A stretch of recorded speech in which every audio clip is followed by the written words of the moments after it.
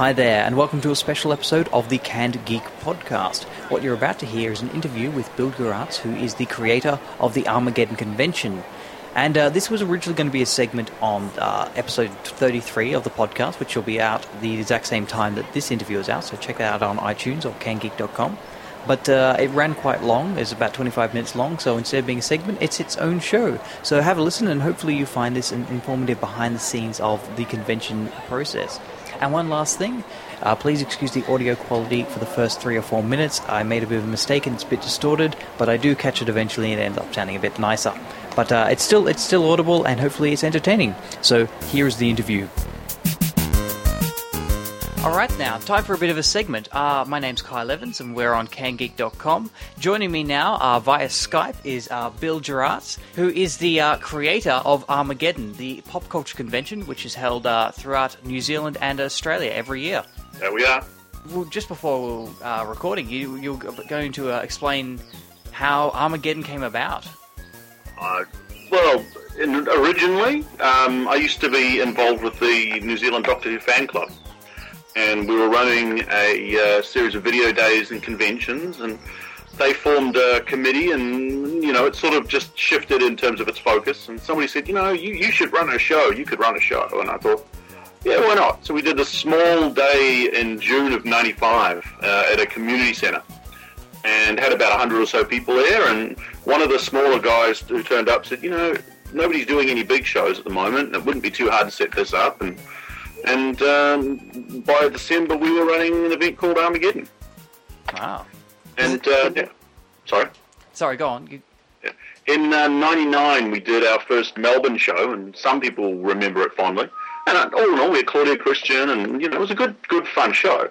But, I mean, I lost money on it, and I was trying to run it from New Zealand, which is never a good idea.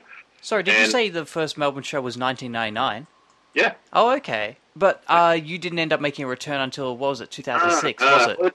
It just didn't work. I was working full-time at the time, and you just can't run a show in Australia from New Zealand. It just doesn't work. So we just left it for a while, and then come 2007, a few things changed on our end, and I got better contacts in Australia, and I connected up with some guys who've been running conventions in Sydney and Melbourne. Rob Brown, Robbie Baldascorsi, and Scott Liston. And they agreed to run it with me, and they do most of the legwork in Australia, and I still do some of it from over in New Zealand, and the rest is, as we say, is history. Now we're on to our third proper show, and we've got one more, obviously the next Melbourne one, and we're doing a little thing in Sydney in 2010 as well. Very cool. I should also clarify, that's just the third Melbourne show. Armageddon itself has been running for how many years in New Zealand? 15 years this year. 15, excellent. So, do you have you been to the Melbourne or Sydney shows? Yes. Yeah, I've been to most of the shows. I get around. I go to shows in England and Comic Con in the States, and I've got to get to Dragon Con sometime, but some of them are getting a little too big from what I hear, so... But, I get around to as many shows as I can. Very cool. Also, apologies just then. People might notice the audio quality has gotten a bit clearer. That's a stuff up on my part, but hopefully the content is still good. But moving swiftly on, I'm just also curious. When you started creating Armageddon, what was your mission statement? What was your goal? Oh, God, it was just to have a lot of fun. Who didn't? If anybody ever gets into running anything along the similar vein, running a convention or anything, and it's not because they're a fan of something, then they're doing it for the wrong reasons. And I think that's very much the way that I got into it. It's as a fan looking to do some more, and and it just ballooned from there. There's things at the show that I don't have too much of an interest in. I watch a bit of anime, but I'm not a diehard anime fan. I watch a lot of sci-fi, but there's some stuff there. I'm not very interested in Twilight at all, but we'll have Twilight at the show. But I also like to expose people to different facets, and to just say, oh, I'm a Doctor Who fan, all we should show is Doctor Who, is arrogance at its best. And you've got to show people different things so that maybe somebody who's a Doctor Who fan will get into comics, and maybe somebody who's a comic fan will get into Twilight, and maybe somebody who's a Twilight fan will get into Doctor Who. It's a nice circle or triangle or whatever that hopefully encourages more fandom. Cool. That makes a lot of sense. Well, I like the idea of converting non-believers. It's an almost religious philosophy, but it's nice to get people who doesn't like showing somebody a TV series that they've never heard of and saying, you should watch this is awesome, and then that person loves it and becomes a diehard Battlestar or Serenity or, even the more obscure stuff that pops out. Cool. If we can, I'd also like to talk a little bit more about the operations. I'm really curious. One thing that happens, it's not too uncommon at Armageddon for high-profile guests to have to pull out for one reason or another. You guys managed to cover this really well. I'm wondering, do you guys have backups, or do you just work fast? No, I never have a backup. I mean, I've been doing it long enough that you can get a feel for when something's going wrong. Invariably agents don't get back to you as quickly as they used to, or, you've sent them a travel itinerary and it's just not coming back. They haven't approved it yet. I tend to get things done pretty early, and most guests, nobody cancels just for the hell of it. Most of them want to be down, and they don't like canceling, but unfortunately, and this is the bit that I don't think many attendees who grumble about this don't get, is it is a business. And the convention side of it, the guests are attending for money. And if they can make more money acting and also increase their profile, that's what they're going to do. It's never great for us. I mean, we always book a guest, and that's who we plan on having at the show. So when we have guests cancel, which, some years we've had none, some we've had virtually the whole lineup. Every year is a little different. I tend to avoid booking actors that are in active TV shows. Much as they would be the best people to have at the show, they're also the most unreliable in terms of the schedule. Makes sense. Well, but you get some shows that do that. And then when the guest cancels, it shouldn't really be too much of a surprise. But then there's others that know their itineraries. And even though they're filming, they're off for 2 weeks, and so you can work these things in. So, everybody's different. But I don't think any organizer books a guest and promotes them with the intention that they're going to be cancelled and have to replace them. You don't want to put time, energy, promotion, all of that kind of stuff into promoting a guest, and then it goes down the toilet and you have to replace somebody 2 weeks before a show. Yeah. Well, you mentioned that it is a business. I'm just kind of curious. Is this your full-time job? Yes. Yeah. Yeah, but, I mean, you have to bear in mind, I've been doing it 15 years, and I run 3 full shows over in New Zealand, and one in, a small one in Dunedin, and, of course, the Melbourne one. I mean, the big difference is that the New Zealand shows are very different to what we do in Australia, in that it's such a smaller market here. In Australia, there are gaming shows, there are animation events, there are, other events that are running as well.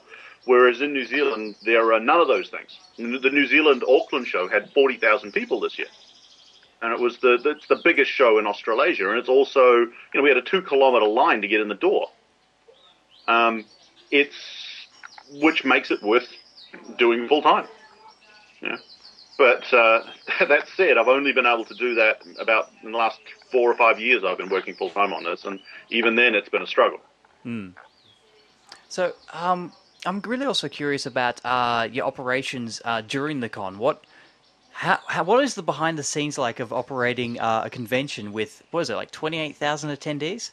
Depending on which convention and what you tend to have people that you trust to do certain jobs. I mean, like I don't employ anybody. I mean, before the show and after the show, it's just me and my wife running things in New Zealand. And in Australia, as I said, there's my partners in Australia doing their things as well. But none of us employ any people. But when you come to the actual event itself, you have people running looking after the guests, running various bits and pieces, and you rely on them. I mean, without them, the whole thing would be, pardon my French, a giant clusterfuck. I mean, I have my coordinator for my celebrities. I fly her over from Sydney to do the New Zealand guests because trust her implicitly to do what I need done. And there's certain people, I mean, if you want to get into that kind of thing, it's not the kind of thing you can just walk into and say, I want to run this. You've got to be involved in fandom. You've got to have people who see that you look after people and that you don't geek out too much. I mean, everybody geeks out a little. I mean, I do. But there's a limit as to, you're running an event, you have to be professional about what you're doing. And there's always new people who pop up on the horizon. I mean, that's what I always hope for anyway. What about yourself? Where can we find you during the convention, or are you running around lots? I tend to not have. I mean, I introduce people on the stages, and I tend to just do that. Which running some of the eating contests and stuff. But I tend to try to keep myself as free as possible to put out little fires and that kind of thing. It's also because I know everything about the New Zealand show. The Australian show is, as I said, there's more involved with my partners for that one. I know most of what's going on. It means that I can give people instant answers, or I can say, go do this. But the bigger the events get, the more convoluted these things get, and the more that you have to trust in certain people to look after certain areas. Yes, that makes a lot of sense. Well, I mean, like we have a cosplay contest, and I have absolutely nothing to do with that beyond providing the prizes. The girls who run it do a great job, but I just leave it to them. Can we also address, we had some criticisms of this year's event. Still really enjoyed the event, but things like the panel rooms were part of the main convention center, and as such the speakers were in a position that wasn't optimal, and audio quality of hearing the guests wasn't that great because there was so much background noise in the convention center. Yeah, well, in 2000 now I'll just refer to Australia because, to be honest, in New Zealand the setup is very different depending on the venue. Yeah, of course. In Australia, we had the first 2 years we used the auditorium upstairs.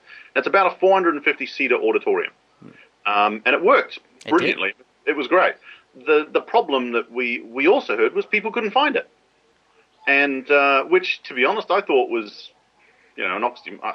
I don't know how that could happen, but I have to admit I missed it the first year I went. Well, there you go. It also gave us a problem in terms of there's only a small secondary room, so we couldn't do as much additional stuff as we'd like. We had to, at least a couple of times each event, we've had to close that auditorium because we didn't have any room to do stuff.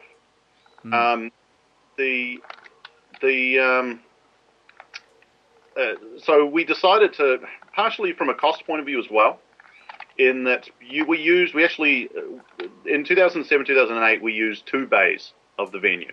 In 2009, we used 3 bays. So it was a 50% bigger show this year than what we've had in the past. But that also meant that we had to, we put the floor, the stage on the floor, but it also gave us a bigger secondary stage as well, which could fit about 250 people in it. But the main stage, which we used, had 500 seats in it, but also had room for probably about another 100, 150 people sitting around. So it gave us a lot more. I mean, when we had the Seth Green Robot Chicken panel, we fitted a lot more people in there than we would have if we'd done it upstairs. Fair point.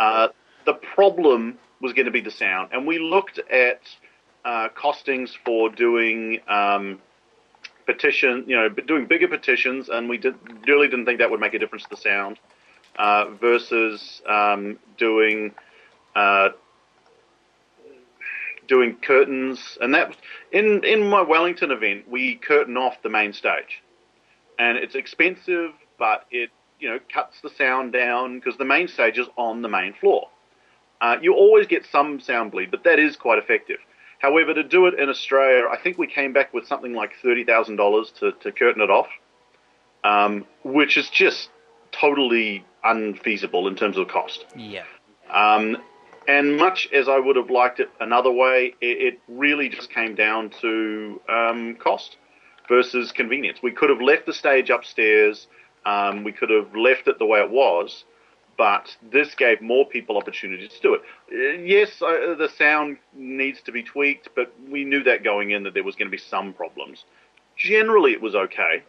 but it wasn't perfect. And certainly I was a little miffed whenever, I was watching a recording of, I think the Seth Green panel, and there's some moron in the background saying, is Matthew, your mother is looking for you, or something like that in the background, and that shouldn't have happened.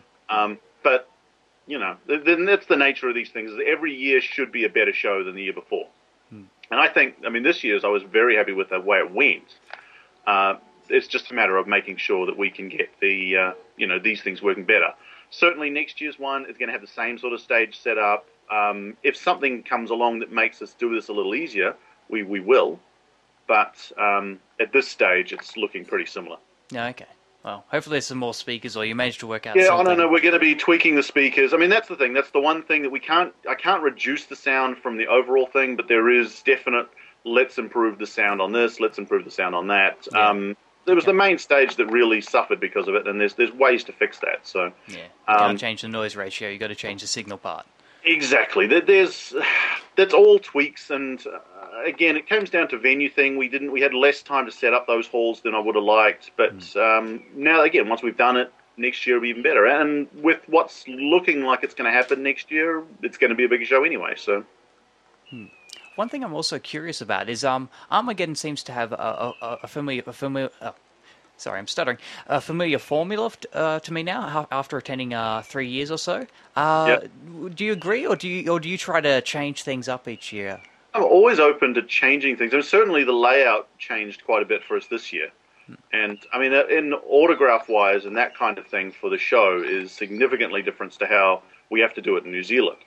And that's when we first did the 2007 event. I think that was our original plan, was that, oh, great, we'll copy what we did in New Zealand, and this will be great, and we'll have a good show. And it doesn't quite work that way, because Australia is Australia. It's a unique show. Anybody who's gone to either show will notice the difference quite substantially. Australia is much more of a fantasy show. It is much more akin to Comic-Con than the Auckland show is, even though the Auckland show is significantly bigger. But in terms of a format, yes, there's a general format that we like to stick to. We changed it a little by having more events on the secondary stage this year, and that was quite nice to do. But I'm always looking for something different to throw into the show, something new and unusual to throw up there. And that's one of the benefits of bringing celebrity guests to an event, is that creates a uniqueness every time you do an event. Some years people are going to go, wow, I'm going to go because Fred's there, and other years they're going to go, oh, I'm not going because there's no guests I'm interested in. And some people are there for the guests, and other people are just there for the show, or for the cosplay, or for the animation, or the gaming. Or there's we try to have it as diverse as we can so that it can pull people in. Once again, for that reasoning of, if you can promote, if somebody comes for a celebrity guest and then they buy a comic that they wouldn't have bought otherwise, that's how you grow fandom.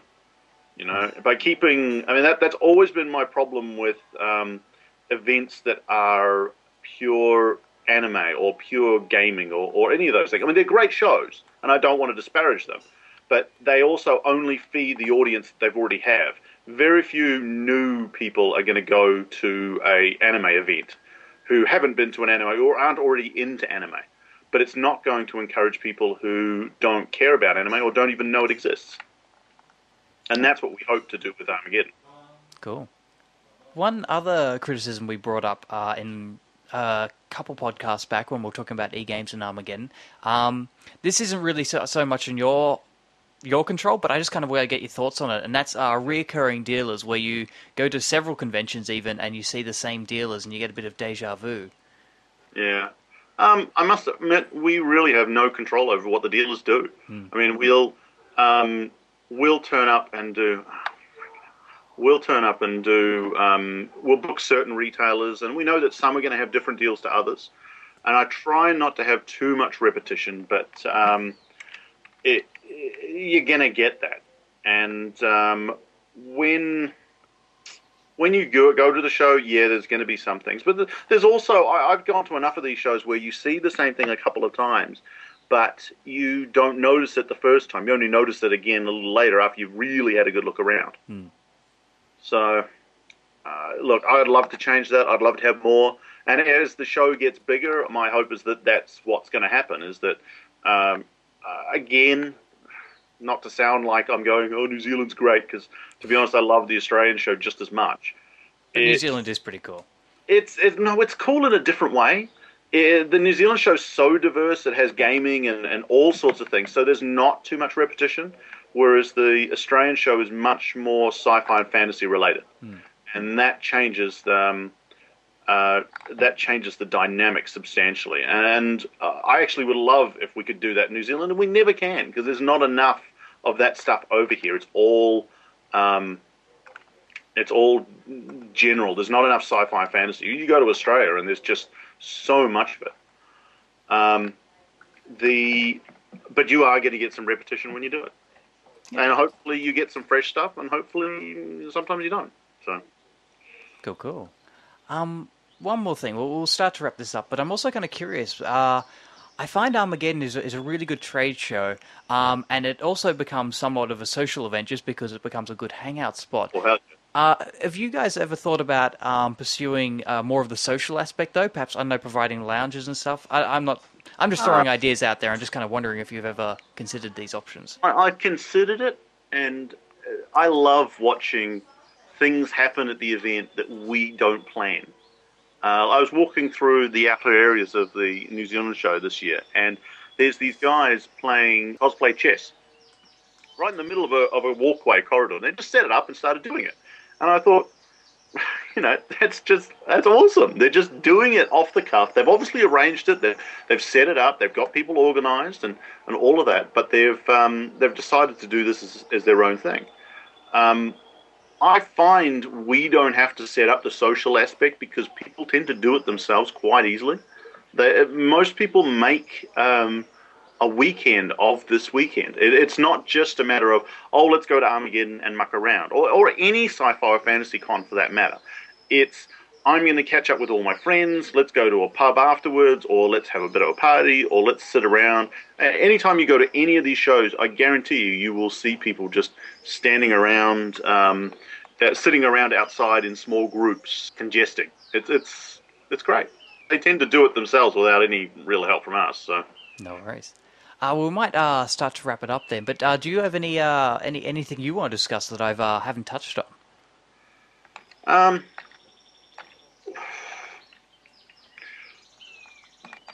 There's certainly fun things to do at the show, and I'm always we have forums which run, and we're always open to people saying, "Oh, you should check this out. You should do this." Or I never want anybody to think that it's a closed door. And certainly on the forums, I try not to post too much myself, but I do. I'm on there every day, to be honest, cleaning out spam because I get a crap load of that. Yeah. But I'm always watching what people are posting and suggestions and recommendations and all that kind of stuff. So if anybody has any ideas that they want to throw in, drop us a line. If you want to run an event, let us know. If you think that there's something that we're not addressing, I must admit I don't like doing the stuff that's only going to appeal to 5 people. But anything that on a main stage event or even a secondary stage that you think would be a cool thing to run, it's definitely something we want to look at and see if we can do more of. Okay. And I mean, there's a lot of doers. Sorry, there's a lot of followers in the convention circuit, but there's very few doers.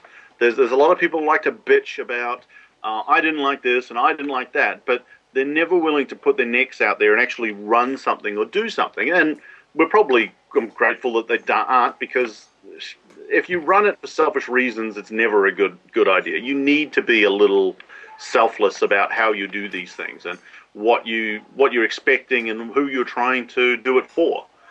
But if you want to have a good time, and if you're just interested in getting more people involved in gaming or Warcraft or any of these things, there are ways to do it with existing events, or even if you want to start your own, as long as you don't overcommit yourself, to do more.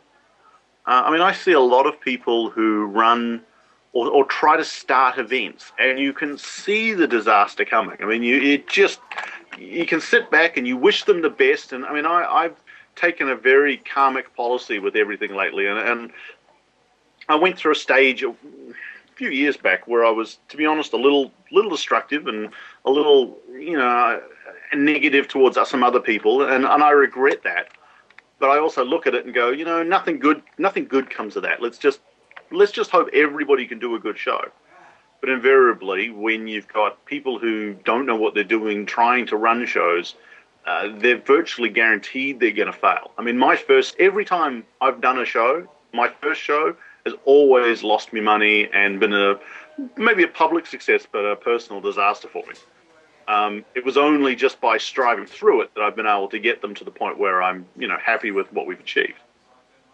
Cool. Well, actually, I'm glad you've touched on all that because I've recently just finished working on an event in Melbourne myself, and I thought I appreciated and understood the amount of work that goes into these events, but holy crap, there is a lot of work that goes into these events. It's one of the bigger problems, and I've been very lucky with the Melbourne show. I'm not a great believer in committees, in that when you have a dozen people who all think they're right, you just get nothing but problems. And you tend to get the people who want to talk but don't want to do anything. And that's generally what you get out of committees. The running Melbourne with 3 other guys has been a challenge. And we've had times where it's not gone as smoothly as I certainly like, but it does work generally. And it's the first sort of committee I've been involved with where I can say I'm happy that it's happening. But you do need somebody who just steps up and says, right, I'm running this, who wants to help me? But I mean, that's a different conversation, and that's more about wanting to do events and wanting to be involved in that kind of thing. And there certainly is a lot of possibilities in there. And with these kind of events, these big public expos, they're a great place for people who are interested in events, who want to do more, but don't want to put their neck out to run a thing, or at the very least just want to learn how the thing's set up. I mean, it's a great training ground for potential people, and that's another advantage you can do by just doing these shows. Cool. Well, thank you very much for your time. It's been great to have you on. No. This has been Bill Geradts, creator of Armageddon, and thank you again for your time. No worries. Thanks a lot. So that was a special episode of the Canned Geek podcast. Normally we are a monthly discussion show. We record on the first Monday of each month, usually. And we have I'm joined by 2 other geeks, Will and Liam, and we discuss geeky things for about 45 minutes to an hour or so. So if that sounds relevant to your interest, please check out the website, cannedgeek.com, and check out our other podcasts. We also have another podcast series where we'll be talking with geeky professionals, from doctors to robotics engineers to comedians to people working in the story units of professional animation studios, and that's going to be out January 2010. And we are also an events website where we cover and announce every single geeky event happening in Australia, New Zealand, Tasmania. So once again, thanks for listening, and check out cannedgeek.com. See you.